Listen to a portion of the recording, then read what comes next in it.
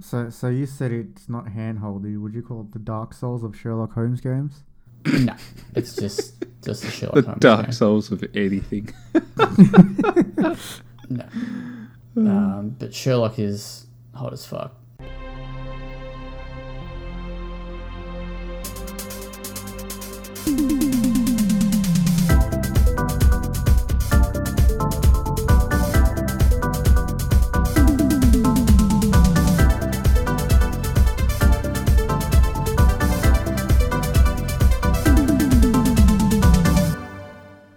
Welcome to the Well Played DLC podcast, Australia's juiciest gaming podcast. I'm Zach Jackson, joined by Adam Ryan, Hello.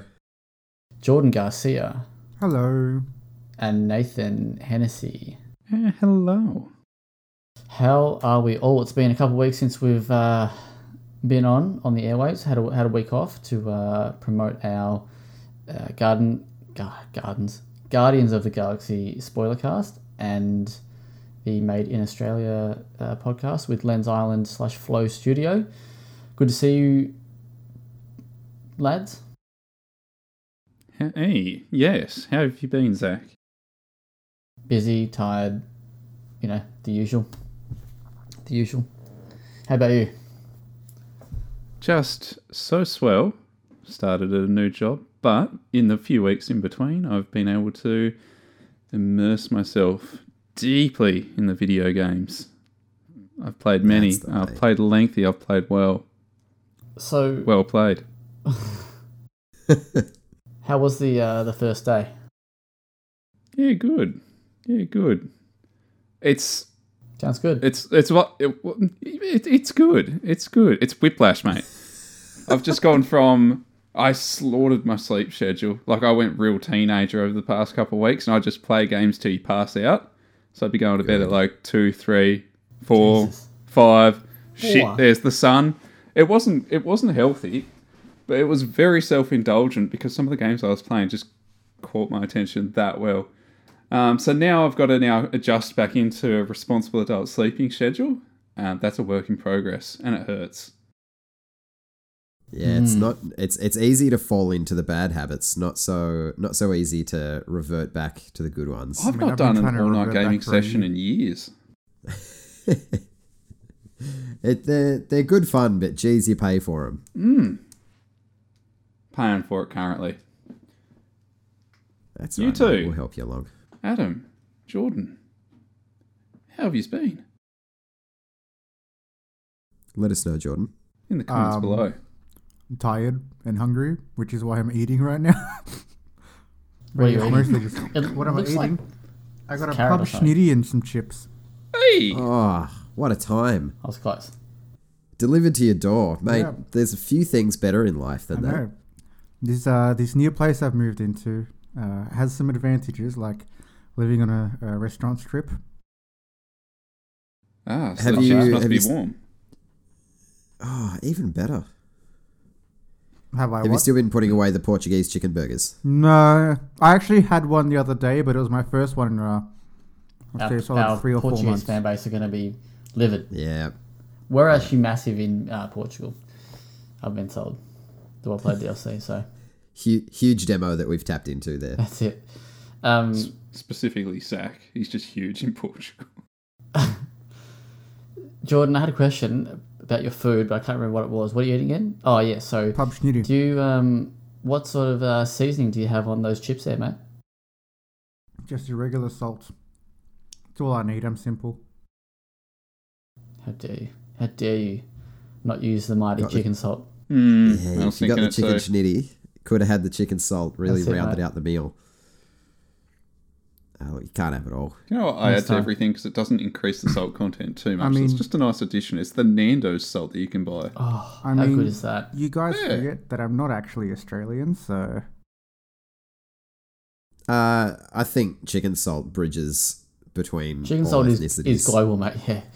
Chicken Yeah. salt. I wish it was, chicken- but chicken salt? I have friends all over the world that go, "What the fuck is chicken salt?" Yeah, it's pretty Australian. It's the fucking goat, mate. That's what it is. It's the I've goat literally of salt. sent Salt's good chicken shit. salt to friends, and they've like had the revelation that chicken salt is the It's like best. if Angel's tears had dried up and crusted. That's what they would taste like. Well, it certainly doesn't taste like chicken, and there's no chicken product in it. It's vegetarian, isn't it? So no, you know. Actually, I tell you what. I know who's listening, and that's the Oak board members, the old flavor Chicken deciders. salt flavored oak. No. Chicken salt No. flavored oak. Give it to me.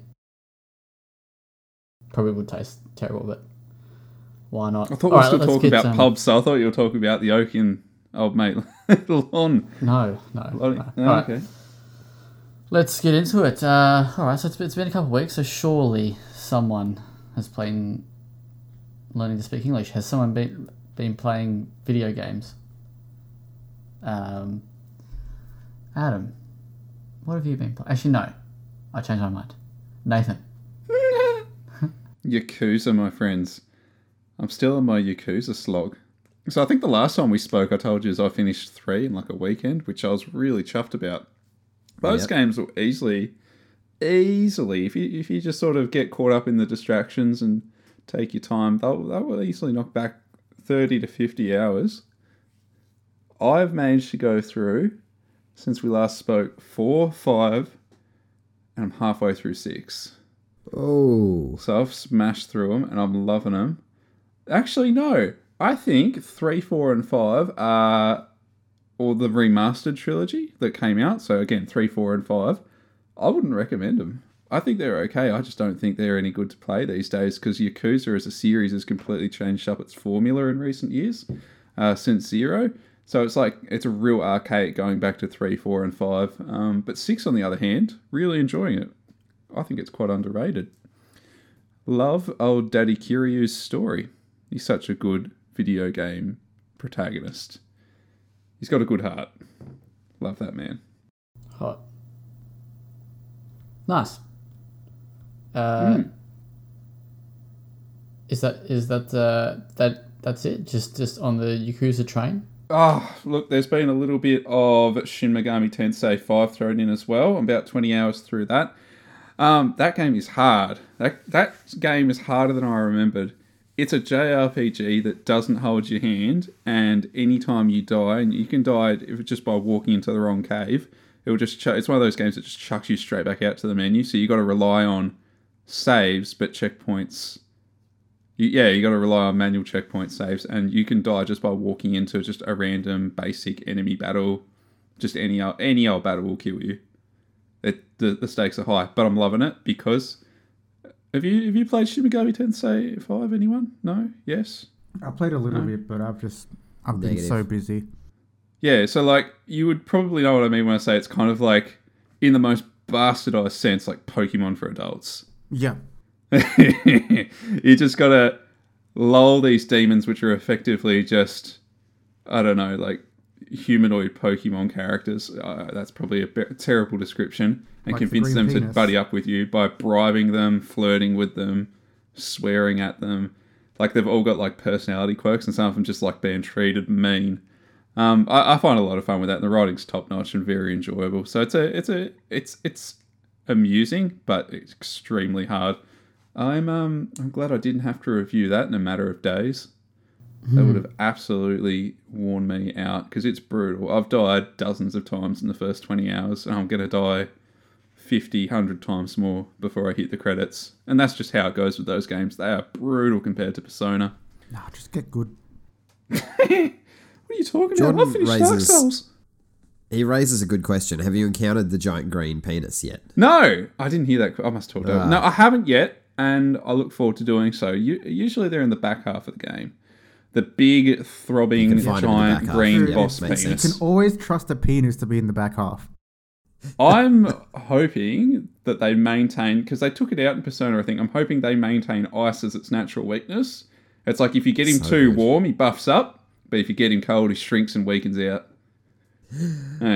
Such a low-hanging fruit, but I still find it funny. It just makes no sense in the grand context of the game. Also, there's like weird demons that have like little like crazy frog penises and stuff like that, and they like in the first couple of hours of the game, I've seen some like titties and stuff like that. I'm like, what? I've not seen any of this on display genitalia mentioned in the reviews. So I'm just glad that in 2021 we accept all these things without question. Now we are mature as a species. capital G gamers. Yeah, absolutely. That's what that is for sure. How good was Crazy Frog Penis when you were in grade 3 though? Eh. It's like that thing's on like TV in the morning on Saturdays. Rage, what up? Actually, I remember as a kid, first couple of weeks of Crazy Frog, they didn't censor his little doodag, and then they started censoring it from then on. Yeah. Censorship gone too far, you would Exactly, little Crazy Frog Penis, too much. Mums would have been up in arms, complained to the ABC. say. Let it hang out, I say. I can't wait for when you apply for another job, Nathan, and they just happen to listen to this podcast and hear you going on about Crazy Frog's penises. You know, it genuinely worries me sometimes because I usually find myself gravitating towards corporate jobs where they do background checks. How far they want to go into my background always has me nervous. Just don't piss off the wrong person. Surely they wouldn't listen to bloody this. Some corporate jobs will background history. They'll pull your entire Twitter post history. Really? And comment history. Like some are thorough because like there are businesses that corporations can turn to for background checks that pull all that data from social media, like pull it, collate it, and you pay for that service. Wow. Well, I don't pay for that. They pay for the corporation hiring. Yeah, you just shoot yourself in the foot. That always makes me... you just always wonder a little bit. Crazy town. Adam, what have you been playing, sir? Mate, a little bit of Riders Republic. Outside of that, Battlefield has taken over. And that's pretty much all I've been playing with my spare time, including with some of you boys as well, rounding out a squad. I think we might have played some Battlefield. We have. Just dipped our toes in. So, all right, I want to... I'm glad you brought this up. I knew you would. So I was prepared. You scored it an 8 out of 10. Yep. That's less than 9. Which is fine. But the game has been getting absolutely shat on from all angles. Nathan's experience on PC is way different to yours. So for context for the listeners, if you didn't hear when we spoke about the during the review part of the podcast last time, but basically we had a very curated review experience where we had 3 days to play each of the 3 modes, 5 hours per day, and it was packed full of journalists and influencers and streamers and whatnot. So yeah, like it's a very different experience, I guess, to how it is now. What has been your post-launch thoughts on the game? So we're now playing on PS5, us 3. Has I would have, obviously, being that it's an online only game, that kind of review event is kind of the best case scenario, I suppose, to have reviews out or impressions out at least. But if I have a regret, I suppose it's that you can't get the full scope of the experience until it is out in the public, and people have time to fuck around with it and break it and find the issues with it. Particularly, I just think more than anything, what I've found is the game needs a lot of balancing, which once we get to the news, there's a little bit of news surrounding that. So I just want to quickly jump in here, because this is more like not as much a question for me, but an answer I can provide. So I actually did toy with the idea of going with a review in progress. I don't think I've ever had this conversation with you, but I did consider, let's just go with a review in progress, and then we'll judge it further down the track. The question then becomes is, how long do you wait? How long do you go a week? Because how much is going to change in a week? Then you go 2 weeks, and you go, but by the time our review actually lands, the amount of traffic it's going to generate based on the effort that you've already put in is already probably decreased by half, if not maybe more. By the time the game's 2 weeks old, Halo's out, other stuff's out, Battlefield is old news. All the reviews are old news. So it was a weighing up of what's best for you, because this is obviously like a volunteer position. So it's like, I don't want to make you drag out a review for like a month, and then see very little reward for your effort. So that's why we didn't do a review in progress, if anyone is wondering. Well, yeah, I mean, it's a how long is a piece of string situation, because with any sort of Battlefield game, it's going to be at least like 3 weeks to a month to 2 months, in Battlefield 4's case, a fucking year, before the game is in its like peak state, where everything gets balanced to the point where it's a competitive scene rather than just a who can get to level 19, unlock the PP29, and then fucking laser you from across the map, which is the current situation in Battlefield 2042. But to counterbalance that, another thing that I found was the mode that I liked the least, which was Hazard Zone in the review event. I jumped on with a mate, and we just had 2 random people with us. I actually had a blast with it. I had a really good time while it was just in the public, and I found an appreciation for what they were trying to do with it. I still think it's a little bit underdone and it could do with a bit more time in the oven, but I got a better feel for what they were trying to do because I was able to spend more time with it in a less, or in a more natural state. Because I mean, in the review event, you have people obviously trying to pick it apart for critical analysis, but now that that's passed, I can kind of sit down, have fun, and just enjoy it. So, yeah, to counterbalance the things that I discovered that I probably would have liked to put in my review as a negative, Hazard Zone has kind of buffered that, and it's more of a positive now. So, it's not all doom and gloom, that's for sure. Are you still happy with an 8? Do you still playing the game now? Do you still think it's an 8? Playing on console, I'm still pretty happy with an 8. The build that we were playing was a bit more stable, I suppose, on PC than the current state of things. From what I've seen, it's a bit of a shit show now that it's out in the public.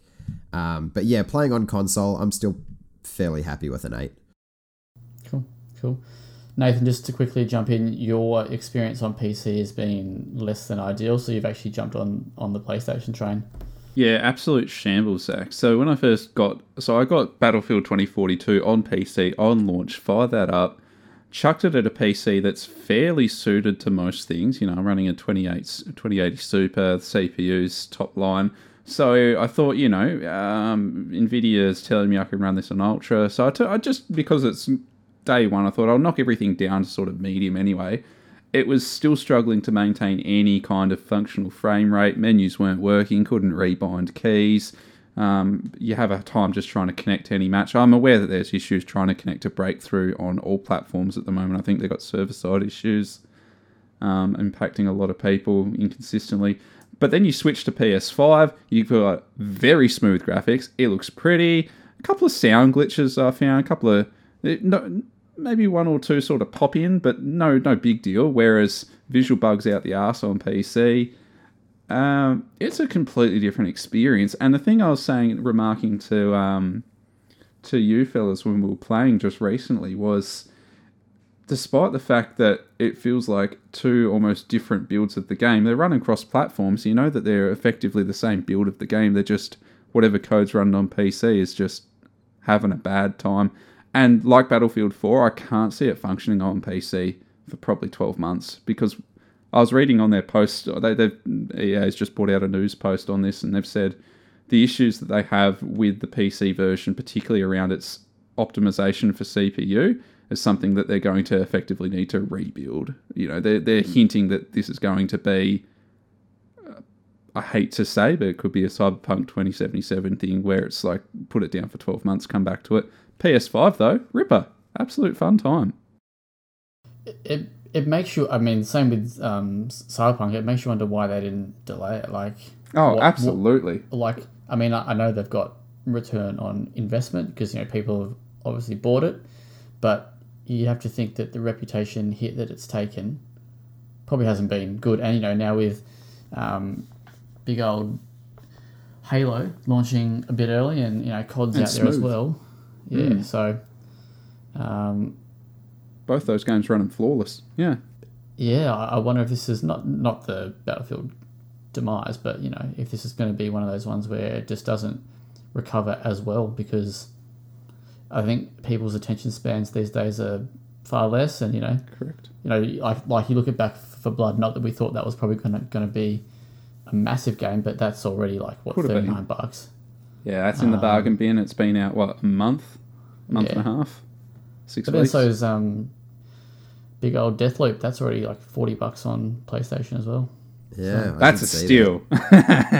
I'm playing through that at the moment too. But- That's why I did mention. But that's yeah. Bethesda do but they do that normally. They bring out a game and then a couple months later it's always, and I think it's part of Black Friday, so we'll give it a little bit of slack there. All right, cool. Adam, what else you been playing? Or No, had you- that's is pretty. it? That's pretty much it, man. We've got a bit of Riders Republic. I'm still smashing through a lot of the late game events in that. But yeah, Battlefield's taken up most of my time. I'm just having an absolute ball with it, having a real good time, even though I'm still completely shit. Mate, if you're shit, what does that make me? Look, we're S squad, so we can all be shit together. I mean, in fairness, our squads were. I think, Adam, did we rank last? I think we did. I think at least one of our matches we ranked last, and then Zach joined and we went up One stage we did. I think when Zach joined we went up like 10 spots.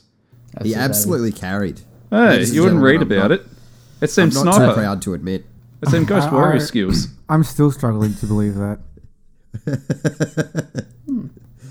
Hovercrafts, Zach, baby. what have you been playing, mate? Tell us what you've have been up I to. been playing, mate? Also, I just got a news piece which we'll talk about a bit later. Very, very, very, very interesting choice of release date here. Anyway, I've been playing nothing I can talk about. Oh no, sorry, no. Yes, I can. I've been playing Ghost of Tsushima more. I gotta throw what? I thought that was the thing you were trying to toss up, whether you can talk about. No. There's other stuff. Well, I can talk about it, but I'll explain it in a sec. But Don't I've you been know playing more. the right, magpies at his place made him sign an embargo for his opinion? So yeah, I've been playing more Ghost of Tsushima. I kind of want to have a good, period of time where I just sit through and play that, because I do quite like it. I do, Adam. Sorry, I got one question for you, or Nathan, if you've played it.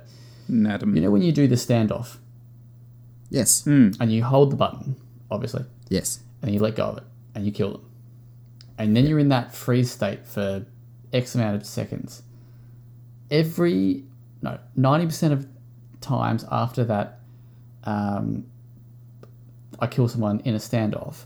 You get those little health dot things or whatever they are. I get attacked and I lose the health I just earned, pretty much. Is that normal? Like, I fucking fang circle to like dodge away, like roll away. I'll be in a circle, it'll be like the standoff. I'll hold the triangle, he'll go in, I'll kill him, and then he's dead. But then another guy like rushes in, and before the game unfreezes itself from that slow-mo bit, I know what's happening here. I get You've attacked. probably unlocked the ability to you can chain those together as you level up. So you just need to hit that triangle button again, and you'll kill the second dude. I Yeah, that's mustn't why it have that. stays frozen. So what you're saying I is he mustn't needs to have- get good. Maybe I don't have that. Well, No. I don't think I've got any upgrades. I can almost guarantee that's what it is. Is it before it comes out of slow motion that you can see him coming at you? Yeah. So he comes, and Yeah, I'm still going like. That's what it is, because the game doesn't Right. actually let any of the other enemies come into your little area until that's all done. So that's what it is. Just Yeah. hit triangle again, mate. You'll mince him. But do I have to unlock that, or is that already a thing? It becomes, you can chain more and more together. I think you end up with like 5. Yeah. You But I'm become an saying, absolute like, beast. do I have but- to go into upgrades or something and do that? Because if you've listened to me in the past, I'm fucking terrible at using upgrades. No, really. I feel like it was something that you had to unlock, but Yeah. So there you go. I I'm probably haven't done also it. It's been a year since I haven't. played. I wouldn't put it past you for something that you've done and then forgotten about. So Mate, yeah, you're just right. hit triangle again, mate. Cool. You'll be fine. All right, I'll check that out. Yeah, but no, it's cool. I'm enjoying it. Yeah. I'll have You're some more playing thoughts. director's cut, yeah? Yes. Yeah. Yeah. Yeah, I'm playing that. I've been playing more of Warp Frontier, which is that Australian point and click game that I was talking about several times. I keep saying I'll talk about it next time, but I'm not quite ready to talk about it, so I won't talk about it. Bloody tease. And I've also been playing something. Oh, Battlefield. That's all. Cool. That's Did we hear about Jordan? So, no, we haven't gone to Jordan yet, but we can cross over to Jordan right now. So I haven't been playing a whole lot, admittedly, within the past 4 or 5 weeks. Been a little busy with real life stuff. Kind of haven't had the energy to. But this weekend, with the whole Battlefield thing, I jumped into Halo. Because, I love me some Halo. And can I just say, it's nice to enjoy Halo multiplayer again, because I know everyone said 5 multiplayer was good, but fundamentally 5 sucked anyway, so it's like saying, a cinnamon flavored shit is better compared to regular shit. It's like, it's still shit. But yeah, okay. I've been having a great time with Halo Infinite multiplayer. It's like, they really nailed how good the Halo sandbox is. And I'm still quite skeptical on the campaign, because from what I can tell, a lot of the open world that they're throwing at us is completely redundant, not optional at all, which was a very bad design decision. But yeah, just waiting for the campaign to release on December 8th. Very, very nice. All right, let's go straight into the juicy stuff. Let's go to the reviews. Jordan, you want to go first, talk about Pokemon, or do you want me to go first with Sherlock? Yeah, I'll talk about Pokemon. It's pretty brief. Cool. It's Pokemon Brilliant Diamond and Shining Pearl, very faithful remakes of the 2006 classic Pokemon games, Generation 4. A lot of people's favorites, and arguably the most important or formative generation. It introduced stuff like the physical special split, and it made a whole bunch of changes to the formula, added a bunch of really important Pokemon for both just the casual and the competitive scene. And it was also very contentious in terms of a remake, because people were expecting it to be remade in the same way that the previous remakes were. So like, it's kind of a remake, but more like a reimagining with a twist with the more modern mechanics. But this is just may as well just been a shot-for-shot remake with just better visuals. And I think it's a better game for that, because it does away with all the bloating that more recent Pokemon games has done, whether it be through the Mega Evolutions or Dynamaxing. And it takes you back to an earlier time in Pokemon where it was just about the Pokemon and not about this, whatever gimmick the next generation came out with. For my review, I played the game using only bug Pokemon. Don't ask me why. Wouldn't recommend anyone does it. I don't regret it though. A very stupid decision. But yeah, I had a great time with it.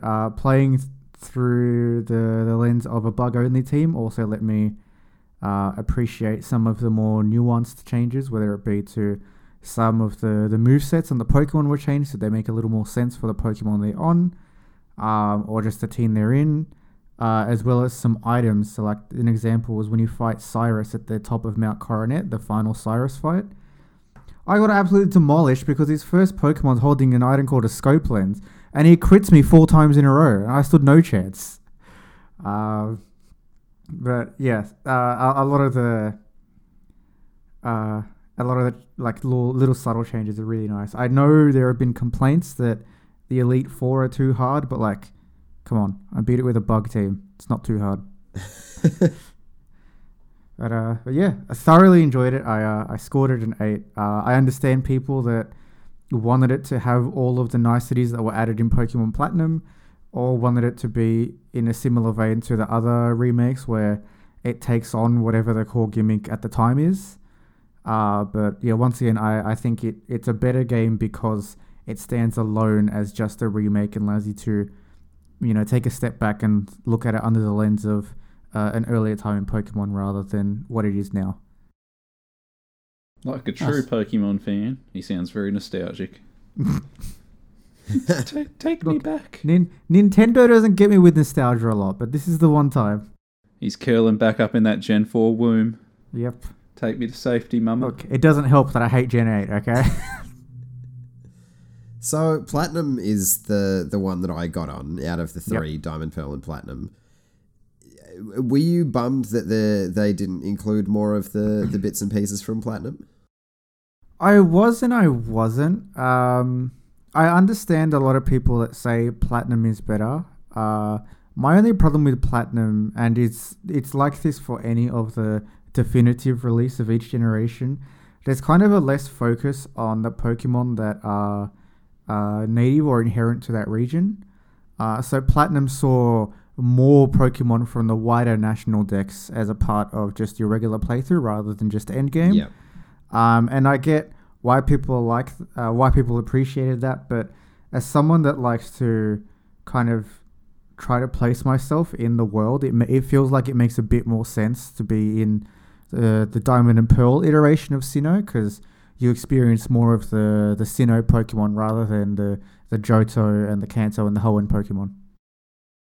Yeah, that's fair. You can still get your hands on beautiful Giratina though, yeah? Oh, absolutely. There is a way to get the Grisius Orb, which was introduced in Platinum. So the way you do that is you capture Giratina at Turnback Cave like normal in Diamond and Pearl. Yep. Then you go to what's known as Romanus Park. So it's the replacement of Pal Park from the original. And if you've done any of the Grand Underground, you'll have what's known as a Prism Shard. You turn in some of those for a slate, and you put that in Giratina's room, and you fight a level 100 Giratina, which you can't catch, but once you defeat it, it drops the Grisius Orb so he can be taken into his origin form. Sweet. So I've finished Diamond. I didn't register a thing you said in the past 4 minutes, mate. That meant nothing to me. I was like, okay, it sounds like he knows what he's talking about. It checks out because he's said it. I think he plays video games. Sometimes He sounds I like he do. does. Certain. An old role-played reference to Wave and Game Bro. Do you even? I think he might. Nice. Nice. Really, really fun time, and it was it actually came at a really nice time for me. It was nice to just chill with Pokemon, even though I was kind of pulling my hair out at the Elite Four with the bug Pokemon, but they're not too hard. Nice.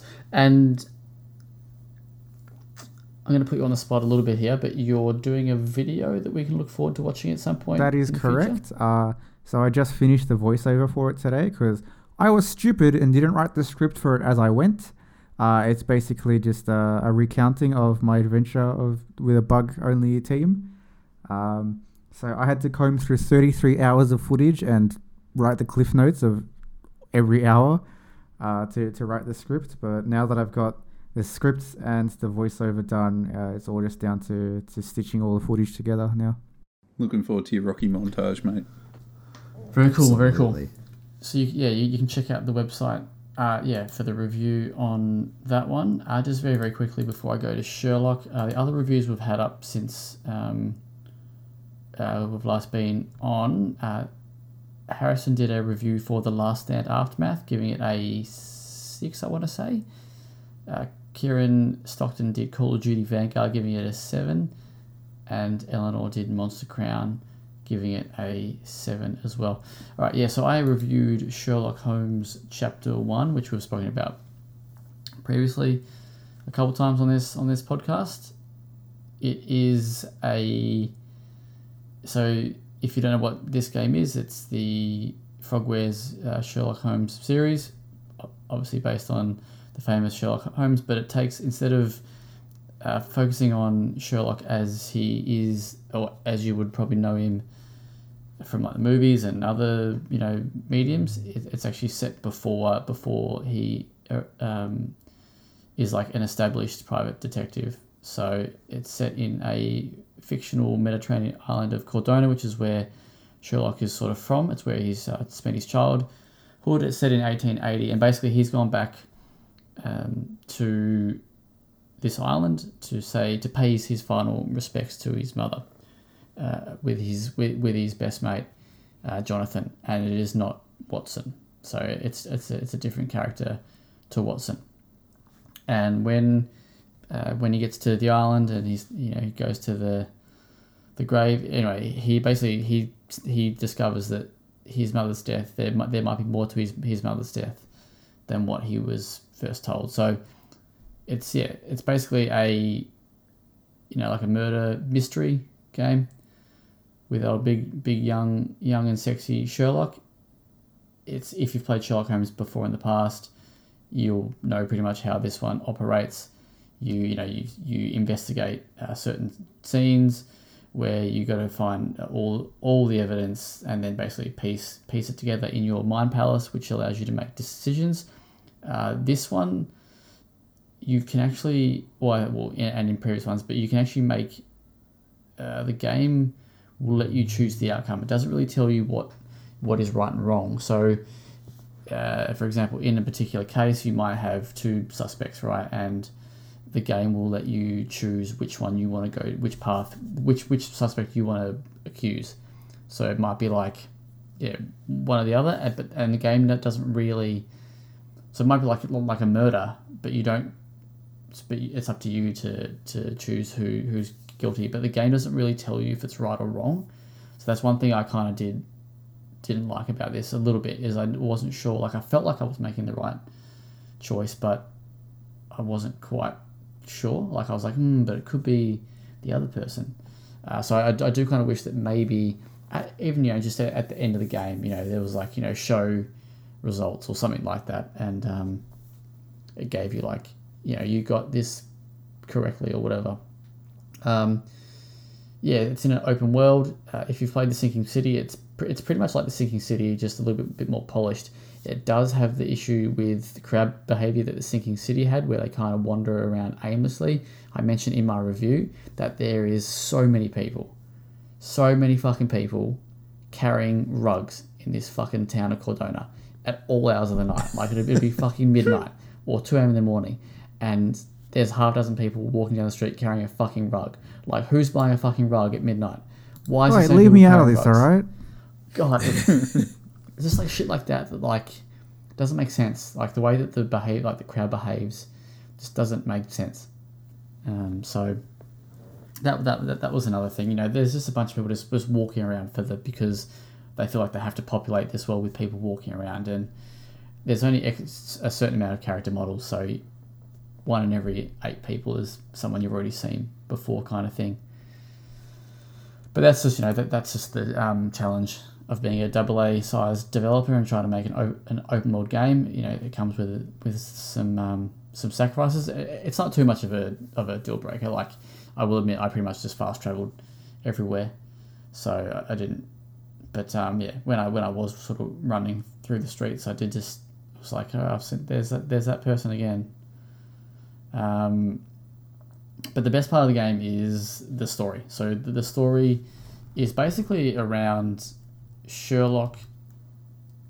It's obviously about finding out what happened to your mother, but it's also more about Sherlock dealing with demons and accepting some stuff that's gone down in his life. So you spend. Well, no, actually, that's wrong. So your old family home on this island, you can go there, and every door in the house is basically blocked by a memory, and the case, every time you solve one part of the major case, like the death of your mother, it unlocks like a memory, and it unlocks a room in the house, and then that helps you sort of progress. So that's really cool, and the banter and the relationship and the bond between Sherlock and John is really good, and the writing is excellent, and the voice acting is excellent. So that part of it is very, very good, and it is. I think it's the best Sherlock Holmes game story that I've played. It's definitely the most emotional. It's actually quite sad. So yeah, like from a story point, I think Frogwares has done a great job, and I love that they've sort of taken a bit of risk and put their own spin on like a much loved character in Sherlock. So yeah, I mean, investigation stuff, like, it's still fun. Like, if you enjoyed these games in the past, you'll enjoy them here. The only other downside that's quite annoying is that, and there's a screenshot in my review, but one part of it, investigating, you can pin evidence, and pinning evidence allows you to speak to people in the world about that evidence. But the evidence that you've pinned can take up like a good portion of the screen. It's a very, very bizarre choice. Like, it's fucking huge. It takes up, like, I want to say like a sixth of the screen. So it is quite overwhelming in size. But yeah, that's a minor little thing. And the other thing that sucks massive ass, and I don't know why they've included this, it is combat. This game has combat. Who thinks Sherlock would ever fucking shoot someone? No one. It's sort of the way they explain it makes sense. Correction, Frogwares do. Yeah, the way that it's there, like, they've given it context, right? But it still doesn't really fit. And the reason for combat is that you go and you basically become this, like, contractor detective almost, for the Sherlock local Ghost police Warrior contracts. department. Yeah, and you have to go to these bandit lairs, which are like self-contained areas where you basically shoot armor off. So you go to, like, you hold like L2 for example, and it highlights like armor on like your enemy. So you shoot like the 3 bits of armor, then you got to go run up to them, punch them, and then do like a quick time thing where you got to like arrest them. And it's shit. It is actually super shit. It's terrible. It's probably the worst combat I've ever played, nearly, and I've played some terrible combat. It feels like in the Sinking City, the combat was pretty bad, but it worked in a kind of way because it made sense that the combat was in this game. It wasn't that good, but you kind of, it was there. It was serviceable. This makes no sense, and it just is shit. So Frogwares know that it's shit too, because you can actually turn it off. So you can disable the combat. You can basically say to the game that you don't want to do these combat sections, these bandit lairs, so forget it. I just want to do the story, with the investigations. And I don't know why anyone would want to do the combat, because it's not fun. Anyway, overall, pretty good game. Very, very good story. Relatively beautiful. Cordona's quite pretty. Probably more from afar. Up close, some textures and stuff can look a bit muddy. It ran pretty well on PS. It didn't run very well on PS5. It did chug a fair bit, and that's sort of what brought it down. It was like the performance was a bit bum. So the bad elements from my review is that the combat is terrible. The open world feels a little soulless. Performance issues and too many people buying rugs. And I gave it a 7 out of 10. Honestly, the rug thing pisses me off. I have one very important question. Go for it. Did you miss Watson? Did you cry for Watson? Nah, see, I'm not like, I like the Sherlock Holmes like stories and that character and stuff, but I'm not like that's not like a big deal for me. It's like a thing that I enjoy, but I'm not like, what the fuck is happening? For people listening, Nathan's just shaking his cat's tail on camera. And it's glorious. It's beautiful. No, I didn't. I thought that the decision to take the Sherlock character and the lore, if you will, kind of, and spin it into their own thing and add new characters, and that was a great move because it made it feel fresh. It wasn't like the same old Watson and stuff. It was like a new Bond with John and Sherlock, and even like the other characters in the game are very good. So yeah. Yeah, nice. It sounds like a game right up your alley. So I'm glad you enjoyed it. And it can be a little bit hard. Like it's there's no hand holding here, so there's no real hint system either. So I remember with the Sinking City, when I did the review for that, they sent through like a walkthrough if you ever got stuck. It was something that you could sort of look on. Here there was no walkthrough, So they had like a Discord channel where you had to basically jump in and say, I'm a fucking idiot. I'm bad at games. So that's where Can you you've help me? been. Which I had to do. A couple times, yeah. And the first time, I felt like a bloody idiot because I was like, "There's another fucking room." Of course there is. Yeah. But the second time I was, No. yeah. Anyway, 7 out of 10. Did you From me. publicly out yourself for missing the room? Did you have to ask for directions? Well, no, it was more like I had to find a bit of evidence, right? I knew where it was, but I'd forgot. I was like, I'm looking in this guy's office or room. Like, why can't I find it? It should be here. And then, like, it should be in this building. And then I realized when I was talking to the guy was like, oh, it's in the next room. I was like, what next fucking room? What are you talking about? There's another room. And I went out of the thing. There's the room that I'd probably been in about an hour beforehand that I'd forgotten about. Anyway, you win some, you lose some.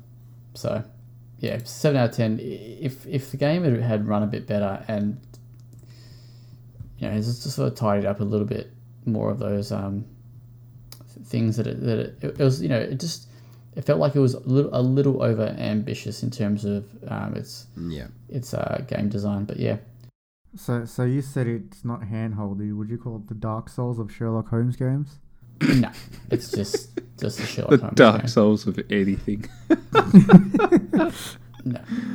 No, but Sherlock is hot as fuck in this game. That's all you Yeah, need. he does look a bit Mate, like isn't he? he's a bit of a cutie, eh? Yeah, well, he's only 21 in this game. I think 21, I think. And there are some ripe age.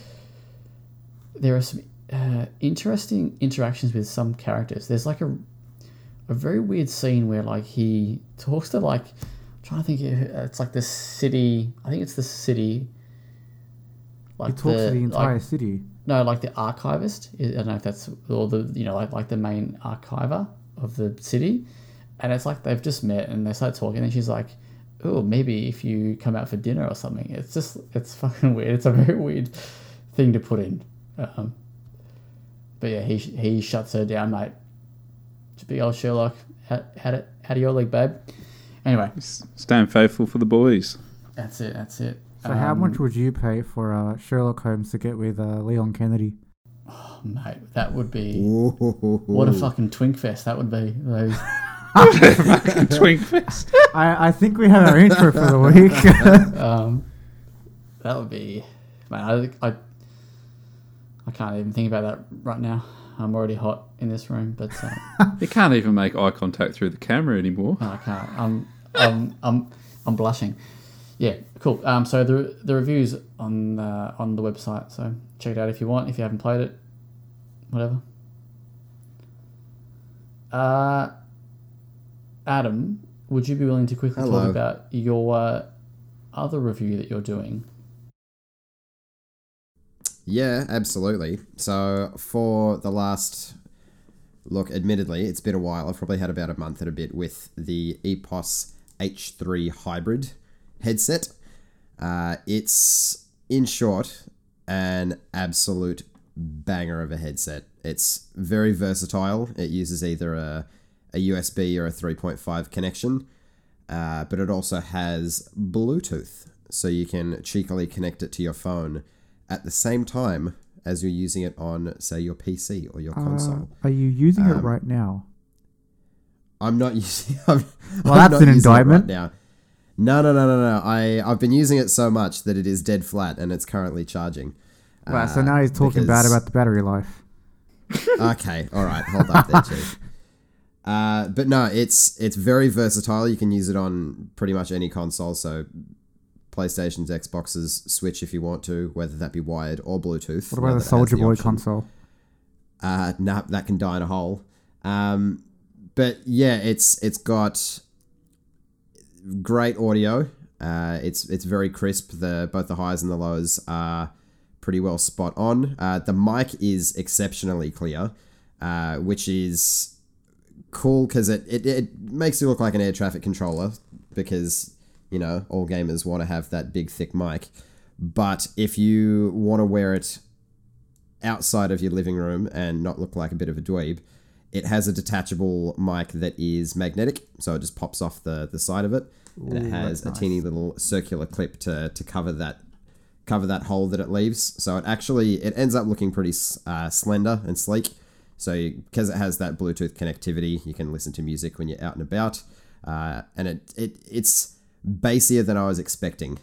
So depending on what kind of music you listen to, obviously that'll either be a pro or a con. But it surprised me with that. But probably the handiest feature, and one that I've used quite a bit with playing with friends with crossplay. Say I'm playing on my PS5, I have all of my game audio coming through there, but I want to play with someone that's on PC and still want to voice chat. I can hook it up simultaneously to my phone and run Discord through there to have the mic to have all of the chat audio running through it simultaneously, and it works flawlessly. Oh my goodness! It overlaps perfectly, so you have both audios running at the same time. They're not cutting in and out of one another. I was expecting it to kind of be a little bit one cuts in as the other one cuts out, but it's genuinely flawless, and it's really, really impressive. So that would be... And I've used that... Sorry, go for it. So that's like you would plug it into the controller of the PlayStation controller? So yeah, you would use the 3.5 to plug it into the controller, and then it Bluetooth connects to my phone. Obviously, if there's to be a downside, most headphones like the one that I'm using at the moment, which is a Logitech pair, you just plug it in as a 3.5 and then away you go. It just runs off the power of the controller. This headset does need to be powered, so it does have an internal battery that you do need to recharge. That, I suppose, would be a detriment for some. It's a little bit rough, especially when it's wired. You kind of have that immediate sense that that's kind of it. That's the concession you pay. But yeah, having to charge it and have it wired is a bit rough. They're going to be releasing a Pro series, which is completely wireless, which I'm all kinds of keen for, because if there's one thing that irritates me is that it does have to be wired. But if you can get past that, and the battery life is good, I think if you're using both Bluetooth and the wired connection, it lasts for, I think, roughly 17 hours. So it's no slouch. You're not going to be running flat in one game session. My DualSense definitely ran out of charge far, far quicker. But yeah, if there's any negatives, it's that it has to be wired and powered. And oddly enough, the power button is on the front of the headset rather than the back. I think the industry has kind of decided that having the power button at the back is kind of the way to go, but that's kind of a here nor there. The Bluetooth button is at the back, so I find myself trying to pair to things instead of turning it on. So that's a little bit funky, but outside of that, like, build quality is excellent. The audio is really good. The mic is fantastic. And all of the little quality of life things are just, it makes things way easier than I thought they could ever be, especially using crossplay, which is such a huge thing nowadays. So it's a very impressive headset all in all. It sounds like a more elegant solution to the whole playing on console and chatting on Discord problem than mine was, because my solution was get a capture card and just run the PS5 audio through the capture card, and then do the display pass through. God, I hate and that. It works. But it also allows me to record console footage in bits longer than 15 minutes. But if that's what you have to justify to yourself, yeah, exactly. for that I wouldn't be able to do the Pokemon video without it. So yeah, well, there you go. But no, maybe you should invest in some H3 hybrids, because they're great headset, really comfortable as well. I've got kind of funky shaped ears, and I get a headache if something presses against it. How much will one of these headsets? Yeah, I was going to say, well, what's the price point on these bad boys? Let me guess. What's the damage? 159. I'm going to say 249. One of you is definitely closer. Nathan, did you want to get in on this? Price is Right? 180. Jordan was far closer. It's Really? about 230 to 240. Oh wow, okay. I only know that because But- I've reviewed 2 EPOS headsets before, so I know their pricing. He's got insider info. But no, as far as build quality, it definitely feels more of a premium headset. It doesn't skimp on the materials. So Very- yeah, it's a great headset. Quick question for you, only if you Yeah. answer another question first. Do you have a SteelSeries Arctis? I can't remember. I don't. No, I you was don't. looking Okay, into that okay, just okay, prior okay. You to don't. getting this. It's Review Nathan. unit. Nathan that does. I thought you did as Certainly well. do. Okay, cool. All right, never mind then, because that doesn't. That the second question is now. Well, no, so if you ask him right now, he likes it better than the Arctis. It's true because I haven't used the Arctis. That it. Nathan, he's got a point. He's got a point. Nice. Cool. All right, we'll look forward to that review hitting the website as well. I'll quickly talk about the audio product I've been reviewing, which is the Huawei FreeBuds Pro. That are the little in-ear wireless earbuds from our good friends over at Huawei. So the FreeBuds Pro are I know we've probably said it before, FreeBuds, bit of a dumb name. So I mean, It's they're not free. not the best. anyway, dumb names aside, FreeBuds Pro is the flagship wireless earbud model from Huawei. They retail at an RRP of $329. Nathan, I told you yesterday, but I can't remember. Was that correct? It was that, isn't it? definitely in the ballpark. Yeah, I think RRP is about $329. That's RRP. That's not what. $329. Yeah, like cool. think That's not. about that. I can get like 150 cheeseburgers for that. Yeah, It's your so body weight in It's a good point, cheeseburgers. What? Blame Jordan. But yes, So loving these yeah. FreeBuds. So the FreeBuds, they come in ceramic white, gloss black, or just sort of like a black, and then a silver frost. So the white and the black ones are like an all gloss design, whereas the silver frost is like a mixture of the two. So the case on the silver frost is like a matty, silvery finish with like the part where it's got like the logo is like a glossy whatever, and the actual FreeBuds themselves are a glossy finish. So one thing I noticed early on is that they do show fingerprints quite easily because they are a gloss design. I don't really give a fuck, to be honest, because they're in my ears. If I ever see that they're dirty, I wipe them. Fingerprints are gone. I know that some people are a little bit anal about that, but so that is one downside to having a gloss finish that isn't white, because I guess with white you don't really see fingerprints as much unless you've been put your hands in the dirt. But the silver frost, the stems on the buds, so they're not like toothbrush heads. They're actually modelled off a piano key, which is quite cool. So it's a little bit of a different design. The actual earbuds themselves are a little bit chunkier than the FreeBuds 4i, which I reviewed earlier in the year, which I thought were fantastic as well.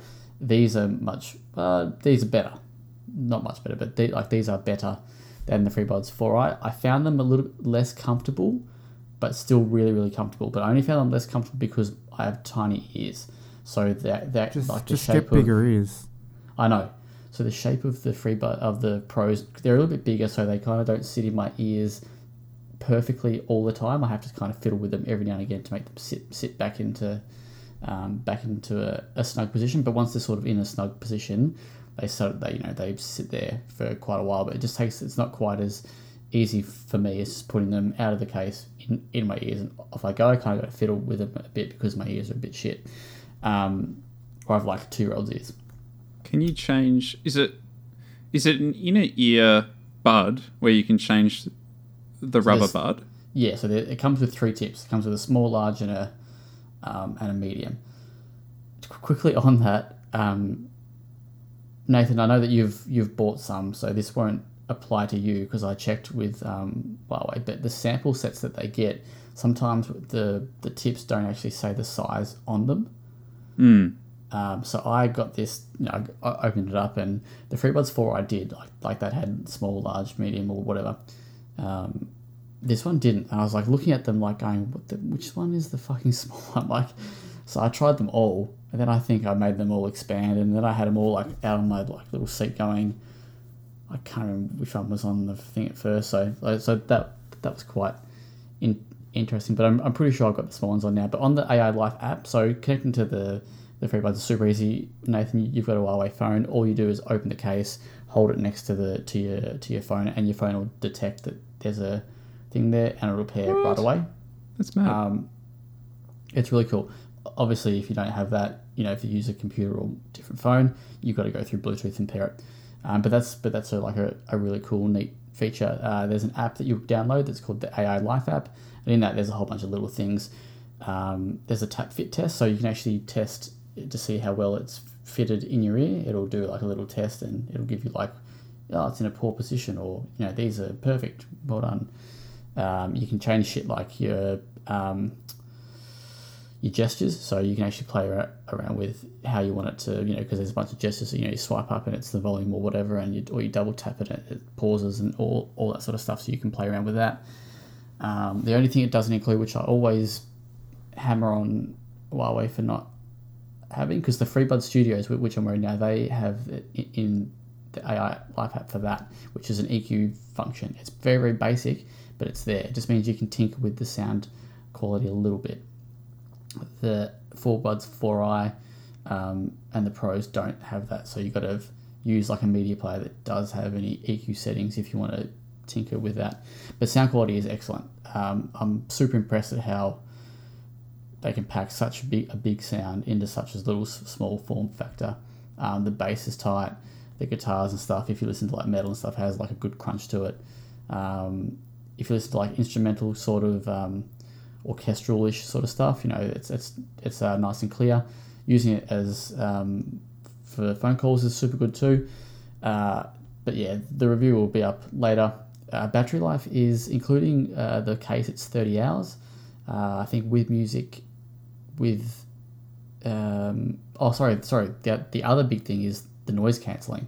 So it's got this like true wireless noise cancelling, or something like that. Maybe I'm mixing up marketing slogans there, but it's basically got noise cancelling, dynamic noise cancelling. So there's a bunch of different settings, and you can have it on like the dynamic setting, and you could be in front of a car, and the FreeBuds will pick up that you're in front of a car, and it'll adjust the noise cancelling to that level, and then the car will drive away, for example, and the noise cancelling will adjust again and to your surroundings. And that works well? Yeah, yeah. Probably not so much with a car. A car's probably a bad example because it doesn't block it out, But if there's a bus headed his way. But I tried it with my coffee machine, right? Using to grind the coffee beans. I tried to see how much, and I tried the different levels, and it blocks it out fairly well. It doesn't, I'm standing right in front of it, so it's not going to block it out completely, but it did a good job. So if there's like background noise, so there was actually someone in the house across where I live doing like renovations or something in their yard, with the saw and stuff. And I actually turned on. I was like, all right, I'll give this a try because I can hear it from where I'm sitting, and it pretty much blocked it like all the way out. So that's pretty impressive for earbuds. Like you hear a lot of noise cancelling with high end earphone headphones and whatnot, but for earbuds to do that well, that's pretty impressive. I mean, I had the doors closed, so I'm sure if I had my my back door open, it would be a bit different. But there was one other thing I had to mention. Oh yeah, it has dual connectivity, and I fucking love this. The FreeBuds Studio's got it. The 4i's had it, I'm pretty sure. These have it too, so you can connect the two devices, sort of like with Adam, but it's through Bluetooth. So I can literally be talking to you right now on this and get up, walk down to the IGA, pick up my phone, push play on a song, not even have to change connection, whatever, and it'll just start playing like on my phone. It'll start playing like what my phone is playing. So it's a super like nice little convenient thing. And if I was listening to music, for example, on my PC, and I got a phone call on my phone, the earbuds would automatically swap. It would swap to the earbuds automatically. Oh, that's nice. Yeah, and take the call. So it doesn't, like, you don't have to go, oh shit, hang on, just let me switch over to the earbuds, it just does it for you automatically. So yeah, RRP 329. Nathan grabbed a couple of pairs yesterday because they're actually on sale through Amazon at the moment for Black Friday at $189. If you're looking for I know I kiss a lot of Huawei ass, but they're really good products. Like their audio stuff is really good. Their phones I wouldn't recommend because they've got no Google, so that's a bit sad. But their audio stuff is excellent. Like everything I've tried has been really good, and at $189, I think that's an incredible price. The 4 eyes are actually $79 at the moment. So if you want a cheaper pair, they're $79 through Amazon. So but that's only up until maybe early next week on Sunday. So you'll have a couple of days after listening to this to check them out. But review will be up next week. I've waffled for ages about these. Let's move on. Any questions first? Sorry. No, I think you've covered it pretty well. Yeah, they sound like a solid product. For $189, yeah. I'm very keen to hear what you say. Like what you think. Right now? Wait, do you have them now? No, I just thought you might have been interested. No. Give us your impressions right now, and then we'll compare them to when you have them. He's just really, you could tell I was rearing to go. He's just really excited. No, I was just saying, I'm upgrading from the Huawei Free Lace. The downside to the Free Lace is the buds are connected by a lace that sort of hangs around the back of your neck. I bought them at $110 about 2 years ago on a Black Friday sale, and at $110, they are the best quality buds I've ever picked up. The battery life is phenomenal. They'll go a week on a single charge, and they recharge in about, I want to say 30 minutes. Like they recharge fast. Upgrading to these buds, knowing that the RRP is 300, I don't know. I am expecting, because I'm used to Huawei delivering exceptional value for money. We'll see. They arrive tomorrow. We doubled down. We got 2 sets. So there's a lot resting on Daddy Zach's shoulders. Has he led us astray? That's all right. If you don't like them, he'll give you a full refund on both of them. That's it, mate. That's it. Oh, that might be cutting into his commission, mate. I did. I cut myself off before, but the battery life. So 30 hours in total with the case. It is 7 hours of battery life with ANC disabled for music playback, and 4 hours with it enabled, and 3 hours with voice calls with noise cancelling disabled, and 2.5 hours with it enabled. So yeah, cool. But a jet setter like Mr. Zach Jackson, you're going to have them in your case, other than for an hour at a time tops. Yeah. You're never going to use them for 3 hours at a go, not unless you're on a flight or something.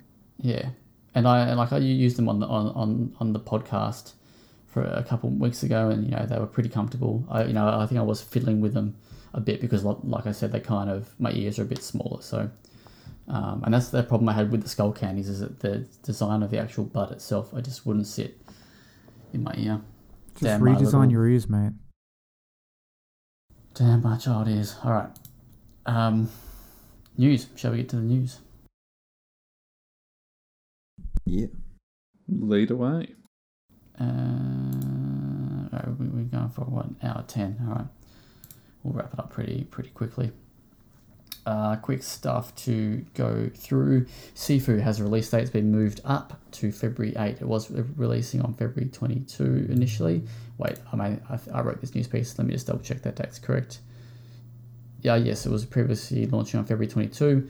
Now February 8. I would say they've done that to sort of give them a little bit of breathing room between Horizon, Forbidden West, Destiny 2, The Witch Queen, and Elden Ring, because they were all launching within about a week of one another, and Sifu was smack bang in the middle of that.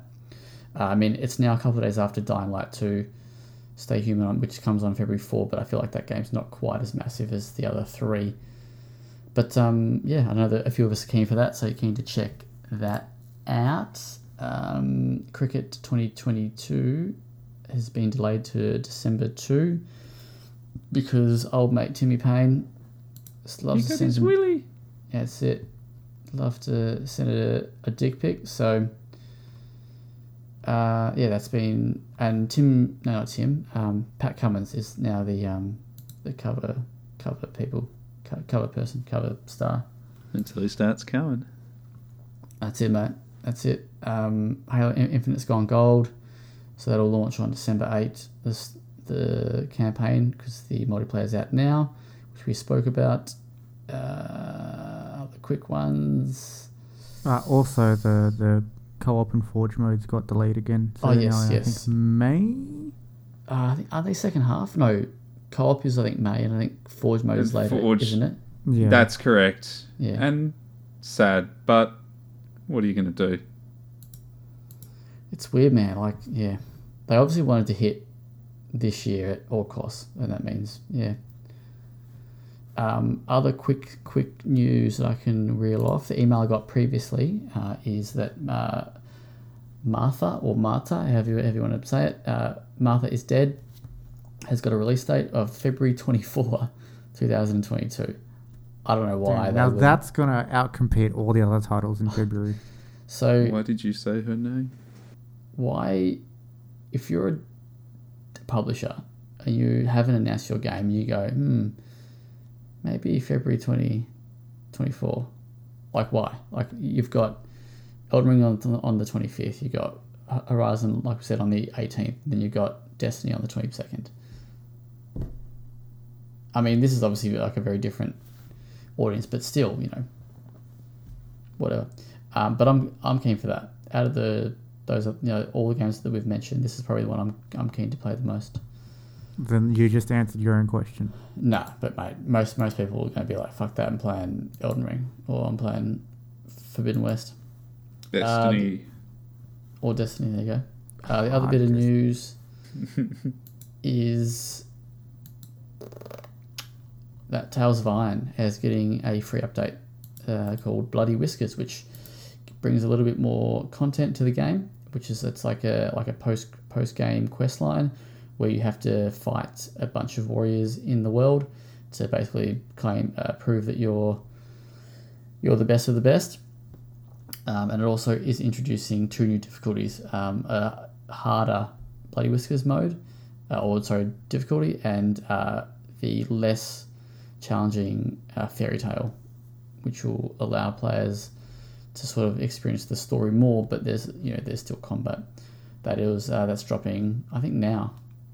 Well, when this podcast's out, it'll be out.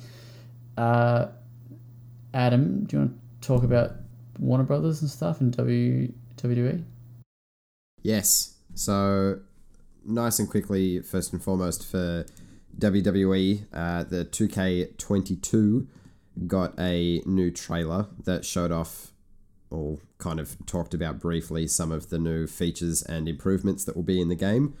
The biggest one, I suppose, that they mentioned was that they've overhauled the gameplay and I think they may have kind of rejigged the engine that it's running on, because anyone that's keen on wrestling and the wrestling games, 2K20 was a dumpster fire. It was an absolute mess that didn't run or play well. It just wasn't fun, and it was also a technical nightmare. So they kind of subtly hinted that won't be the case this year. We'll see. But the main takeaway is that the GM mode is coming back, so you can take the role of the general manager of Raw, SmackDown, NXT, all of those brands, and you can book the show, not as a talent, but as the person doing all of the booking. So it's a fan favorite mode that hasn't been in the game since, I think, WWE SmackDown vs. Raw 2008. So it's been a long old time. And the old SmackDown vs. Raw games are bangers. The GM mode was one of the standouts. So it's really good to see that that's coming back. People have been asking for it for a while. So it's good to see that that's getting back into things. And yeah, the other bit of news was that Battlefield 2042 is getting some updates, which it definitely needs at the moment, mainly for balancing. There's the first major update that will be live by the time that this podcast gets published. So that was fixing things like the issue where you can't revive your teammates if they're too close to a wall or for some specific circumstances. They're also balancing a lot of the vehicles. So, sorry, Nathan, the hovercraft won't be as much of a beast in the coming few days as it has been, which is, rough for you because you can't be mowing people down. good for everyone They're else. nerfing my best weapon. I know, it's rough. You'll just have to go back to using the helicopters. And then another update will be early December, which is kind of a bigger update. So it's doing a lot of the improvements to interface, lots more balancing, some UI things here and there, and more gameplay fixes rather than small tweaks. So if you're playing the game currently and you think it's in a bit of a rough state and you're kind of waiting it out, maybe wait until early December, jump back in, and it seems like a lot of those issues will be fixed, if not maybe smoothed out a little bit at least. If you're keen on sticking it out till version 1, we'll see you November next year. Nice. Other quick little news is, what else do we have here? Kojima Productions have opened up a movie, TV, and music division based in LA? Question mark. Yep. Did I read that? Yep, based in LA. Cool. And Warner Brothers has actually officially announced multiverses. Yes, it's worth having a look into that purely for all the voice cast. They've pretty well brought back all of the original voice actors for all of the characters. So you've got Kevin Conroy as Batman. You've got Old Mate Lillard as Shaggy. The voice cast is impressive. And whether the game is good or not, who knows? It's a free-to-play platform brawler, so it's Smash Brothers with different characters. But it looks like it could be a bit of fun, and if you're a fan of the Warner Brothers characters, it's probably worth jumping in for at least a look. Which that'll be releasing next year. I am devastated that there's no Wile E. Coyote.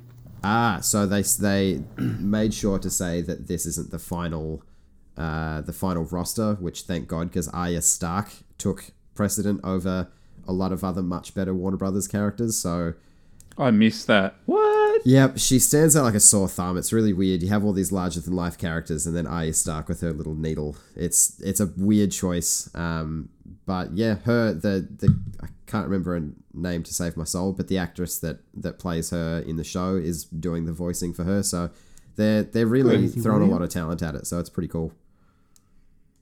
Nice. Maisie Williams. That's who it the is. one. I know it's start with an M. All right, a couple quick last things. The Golden, I don't know where I got Jordan from. The Golden Joystick Awards. I enjoyed. The Jordan goal. So they've occurred, and Big Dog Resident Evil Village won Game of the Year. Sorry, Ultimate Game of the Year. Ultimate game Yeah, of but the what year. one ultimate game of all time? Ultimate Game of all time was Dark Souls. Let's go. There's a bunch of winners in the article online, which is done by Big Harry, who's a new writer for us. But some of the quick ones I'll pull out of here. Best storytelling went to Life is Strange: True Colors. Best multiplayer game went to It Takes Two. Best visual design went to Ratchet & Clank Rift Apart. Mobile game of the year, League of Legends Wild Rift. Don't know why I read that one. Best gaming hardware, PS5. Best indie game, Death's Door. Studio of the year, Capcom. Shoutouts there to Big Capcom. Breakthrough Award was to Big House Marquee. Xbox Game of the Year, Psychonauts 2. Shoutouts to Kieran there. Most Wanted Games, Elden Ring. Critics' Choice Award, Deathloop. Something. Ultimate hardware of all time, PC. What the fuck? Dumb. All right. Just quickly, I need to touch on this because I haven't complained enough about it. Yeah, go for it. I know what you're No saying. Returnal. Let rip. So yeah, Wait. If it is about that, let's just hang on a sec. it is about that, and Okay. So you best no, go quick so because I let's can't bottle this up for much longer, mate. Let's just park that. peeking. So Oh, over the week that we missed because we were doing some other stuff and focusing on some other content, the Game Awards actually announced their nominees. So big old Jeffy put his sneakers on, and he announced the nominees for his awards show. So Game of the Year, the nominees are Deathloop, It Takes Two, Metroid Dread, Psychonauts 2, Ratchet & Clank Rift Apart, and Resident Evil Village. We might go through a couple of other ones. There's a whole bunch of the categories and the nominees on the website, but this is obviously the main one. Where the fuck is give me your thoughts Returnal? first? Come on. That game is... All right, I'm going to probably upset Zach here, but I think Returnal deserves to be there more than Resident Evil. Get fucked. No, I 100% agree. I I'll love... back that. I liked Resident Evil 8, but I think compared to every other game in that lineup, it made a lot less of a change in impact than I hope you. Do you want to... Okay, so... Get food I poisoning. can deal with it No, not really. winning Game of the Year. I think it should at least have been nominated. I think that's a bit bullshit. But I think the one that irritates me the most, and it's the same for the Golden Joystick, that Maggie Robertson as Lady Dimitrescu won that, and she's also nominated for the Game of the Year, the Game Awards for Best Performance. Now, not to take away from her performance, because no doubt she was excellent. So you haven't played it is For 1 what you're hour. telling me. Oh, fuck off. But Jane Perry as Celine in Returnal puts in an absolute monster of a performance, and you are hooked on every word she says for the entirety of the game. And she is one of, I think, 3 voice actors in that game, and her lines take up 95% of the dialogue easily. And it's always think- fresh. So to have her miss out on at least a nomination at the Game Awards feels rough. So that tells you something, that Lady Dimitrescu's 1 hour was worth more than old mate's 90% or whatever it was. I get the pop appeal. Sure. Like, let's be frank. She was Lady Dimitrescu, so trendy. Yep. But that ship sailed. She was What's good, going to though. stand the test of time? Are you going to remember? Yeah, anyway, whatever. other I'm thing- obviously with Adam on this one. The other thing that I find interesting about this, and this is going back quickly to the Jordan Awards, is that PlayStation Game of the Year went to Resident Evil Village. Yeah. Bullshit. That doesn't. I don't understand that.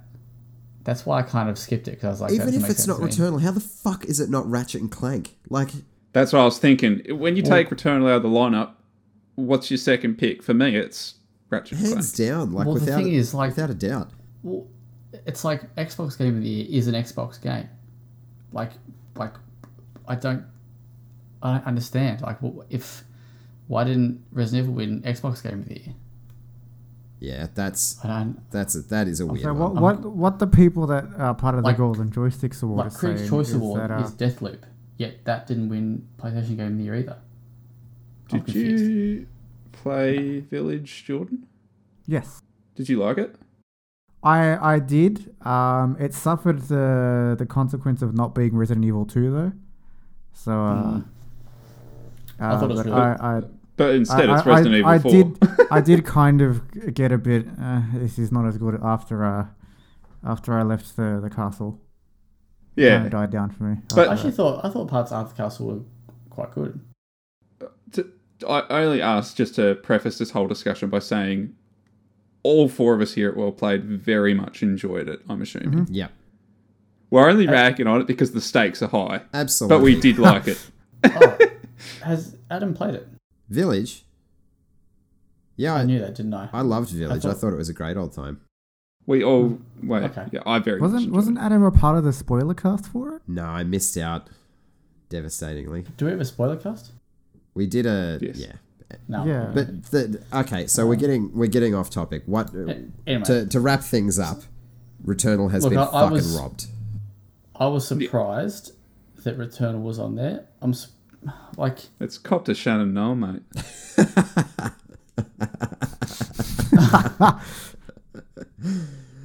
Oh, I God. mean, he was still in the final. Well, yeah, okay, touche. Oh, Fuck yourself. Yeah. So at least you would have gotten a me. nomination, right? Yeah. Yeah, I mean, looking at this list, I don't know what it takes out personally. I don't know either. so- It's weird. Every other year, I've been like, yeah, no, this title hands down takes it out. Even if I don't like the title. Like last year, I knew Last of Us 2 was going to make it. I hate the game, but I knew it was going to take it. This year, Deathloop, It Takes Two, Metroid Dread, Psychonauts, Ratchet and Clank, Rift Apart, and that other game.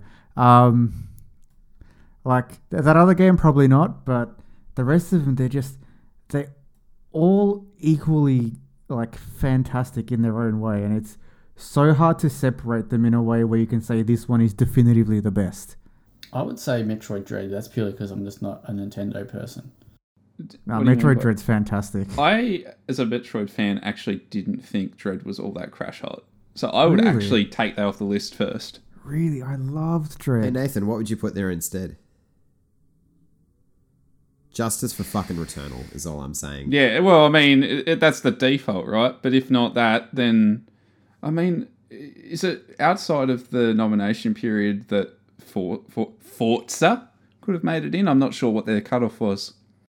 No, I think It would have been in Yeah. because the cutoff is No, it is in because Mid-November? it's part of one of the other sections. Yeah. Categories, but it didn't make I it would, to the... I Ooh, would ooh. disagree with Forza only because if you look at all the games in that list, even Resident Evil, they made a massive impact in one way or another, whether it be they changed their formula or, you know, say with It Takes Two, it just brought light to the whole storytelling in terms of playing together and being a game on its own, whereas Forza is kind of the same as Forza 4, protagonist has just a voice little bit acting. better.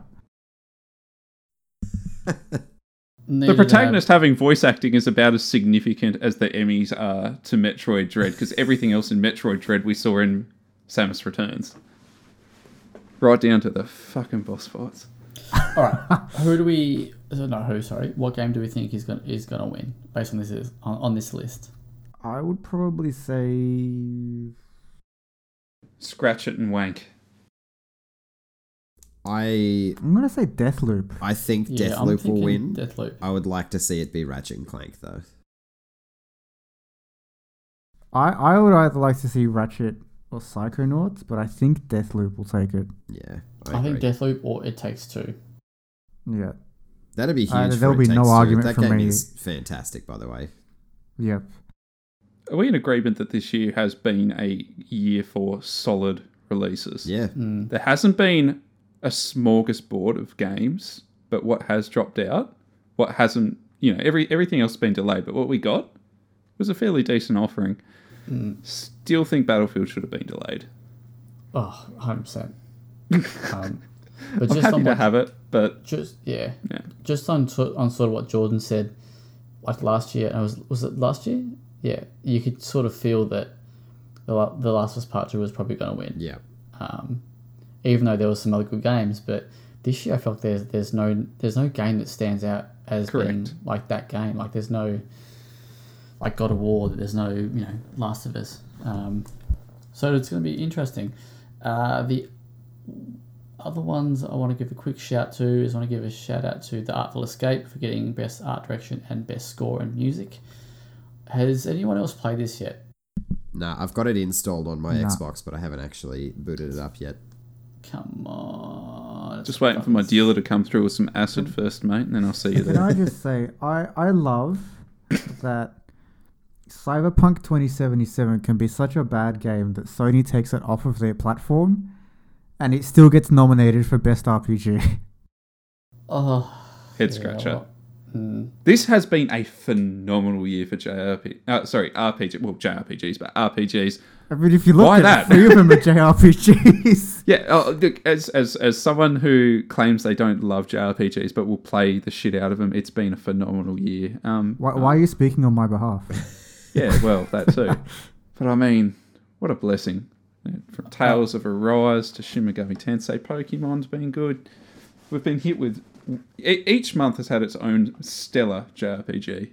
It's been a good year. all right, so the very last one I wanted to touch on is the best indie nominees, which is 12 Minutes, Death's Door, Inscription, Kena Bridge of Spirits, and Loop Hero. I don't even know what the fuck Loop Hero is. It's a Devolver game. 12 yeah. Minutes, I've no idea. I think so. 12 Minutes I can't believe is on that list.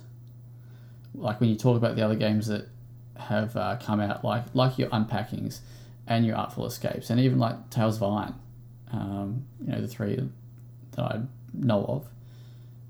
Yeah, I'm very, very surprised that 12 minutes has made it there based on the reception that I've read. Death's Door, I can see that. Inscription, 100%. Kind of feels a little bit out of place with there, especially because Psychonauts isn't there, but I guess like that feels like it's really in India though. It was published by Microsoft. But it was kickstarted years ago. Yeah, but it very quickly changed from indie, which is the thing. It's like calling Star Citizen in India. No, I reckon Psychonauts is still. No, that's fair. That's fair.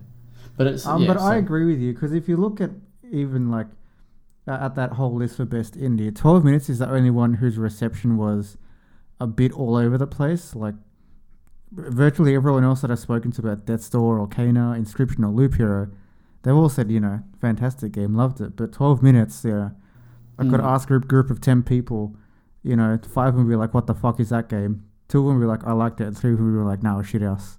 Yeah. I just can't believe The Artful Escape didn't get nominated. I'm dead. All right, cool.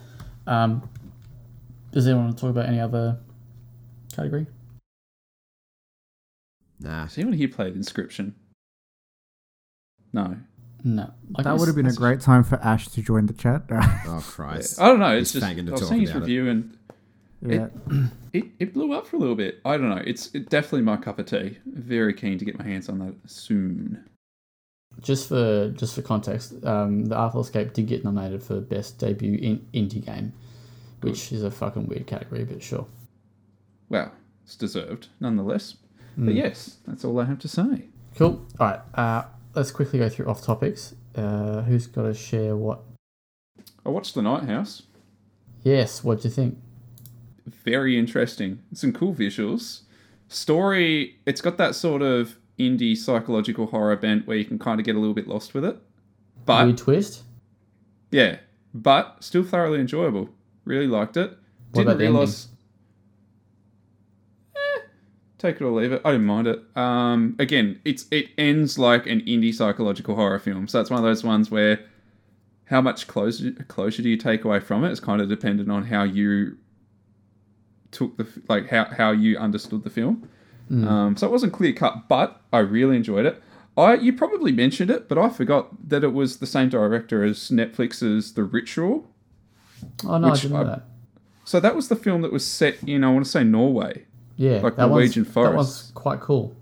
It was very cool, Yeah. and the monster was sick. So, Night House is not going to be everyone's cup of tea. I'm surprised you liked it, Zach. I didn't know that sort of indie psychological horrors with kind of slightly obscure narratives would be your cup of tea. I thought you were going to say because it's in English.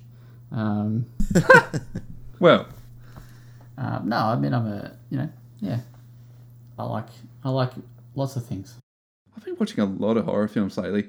I can't remember who it was. It might have been Dylan a few weeks back, was saying Chucky? Malignant No, was good. maybe. So I watched Malignant, James Wan's latest film. Yeah. That was wacky. The first half of that film was like a really shit sort of melodrama, like a Days of Our Lives. Just I couldn't tell what was going on. I couldn't take it seriously. And then the second half is just balls to the wall silly. So that was nice. I like horror films that don't take themselves too seriously, which is why I'm also still thoroughly enjoying the Chucky TV series. We're like 6 weeks into that, and I'm loving it because as each week goes by, they dig further and further into the obscure lore of the original films, and they're bringing like actors. I think they've brought in most of the main protagonists from like 20 years ago. They've just brought in a protagonist from one of the most recent films as well, and they're really sewing this like sort of shared universe now, bringing all the films together under this show. The show itself, without Chucky, would be shit. Like the sort of teen melodrama in between is not all that wonderful. There's some cool like queer romance happening and stuff like that, but then you bring Chucky into the mix. And any romance with Chucky? Well, that would be a spoiler. Oh. Chucky has become quite the sexually liberated being, so to speak. Jesus. Just have you seen Bride of Chucky? Yeah. there's a lot of throwbacks to that happening in the past couple of weeks, which has made me delighted. They even, they're talking about his son and stuff like that. Son, daughter, child. Wow. Chucky Jr. Nice. I finished watching the Valhalla Murders, which is an Icelandic TV show. Very good. Very good. Would definitely recommend. Nice. I need to start watching some of these foreign TV shows that you talk about, because they all have such cool premises, so I need to start getting around. Just don't watch them on Amazon on Prime Video because the subtitles are too small. That's it, mate. Every time. That's it.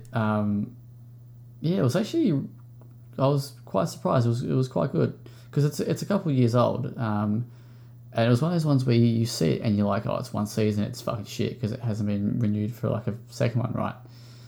But then you watch it and you go, well, there's a reason why it's one season. But no, it was cool. It was very cool. Nice. Speaking of Amazon Prime Video, the Wheel of Time has hit. Has anyone read the Wheel of Time? Oh, Robert. No, not Robert. Jordan. You have. Robert, yeah. Yeah. You've read it? No? I've own it.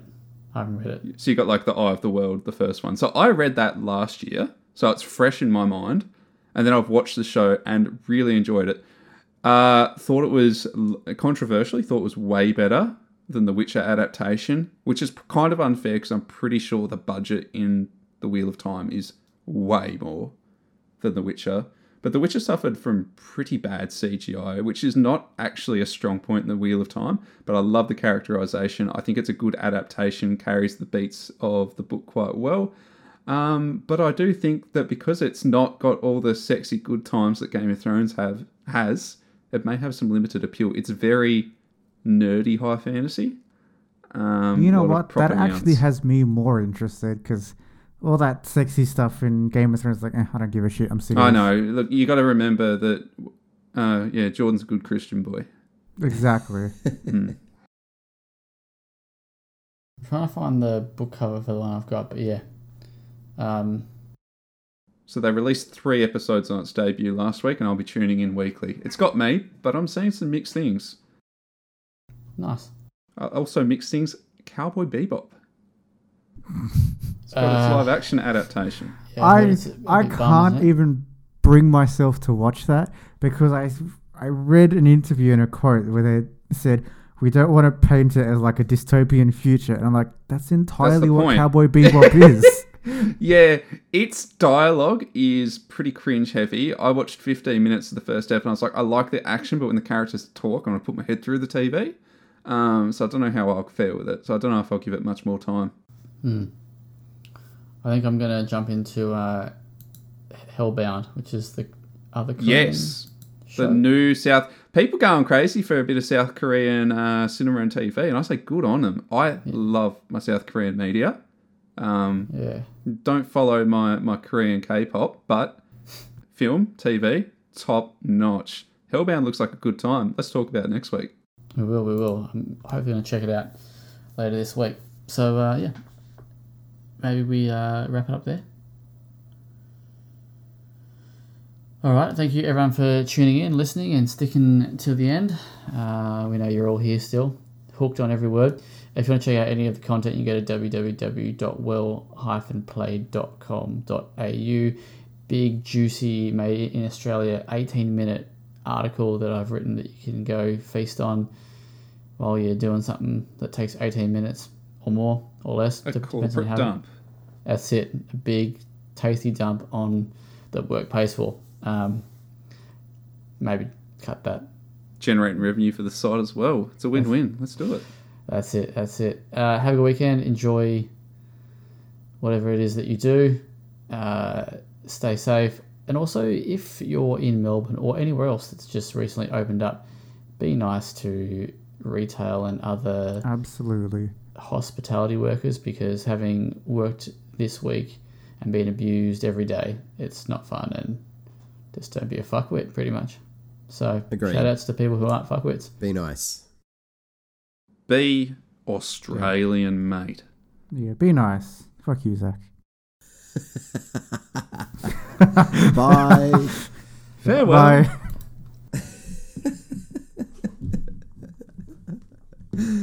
Such a good turnaround.